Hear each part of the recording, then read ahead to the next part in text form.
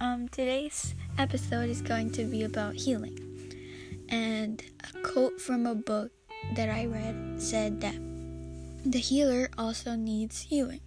The planner also needs surprises. The giver also needs to receive.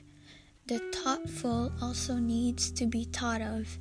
And the considerate also needs to be considered.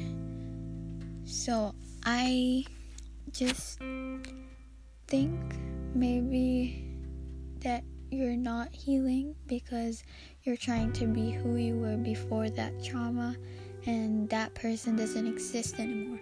There's a new person trying to be born, so you gotta breathe life into that person, period.